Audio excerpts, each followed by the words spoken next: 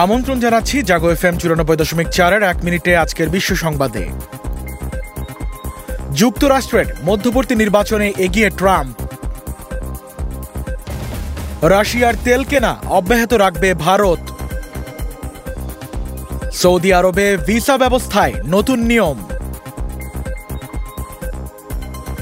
আলা আবদেল ফাত্তাহার জীবন বিপন্ন, অবিলম্বে মুক্তির আহ্বান।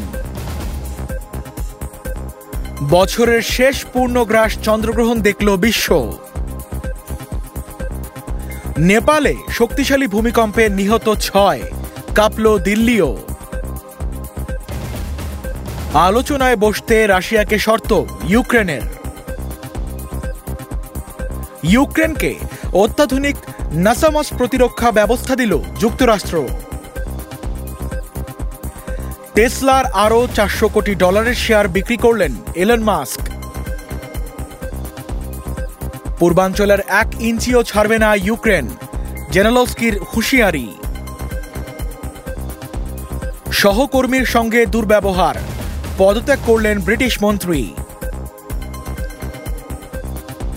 মিয়ানমারের ওপর নতুন করে নিষেধাজ্ঞা ইইউ যুক্তরাষ্ট্রের।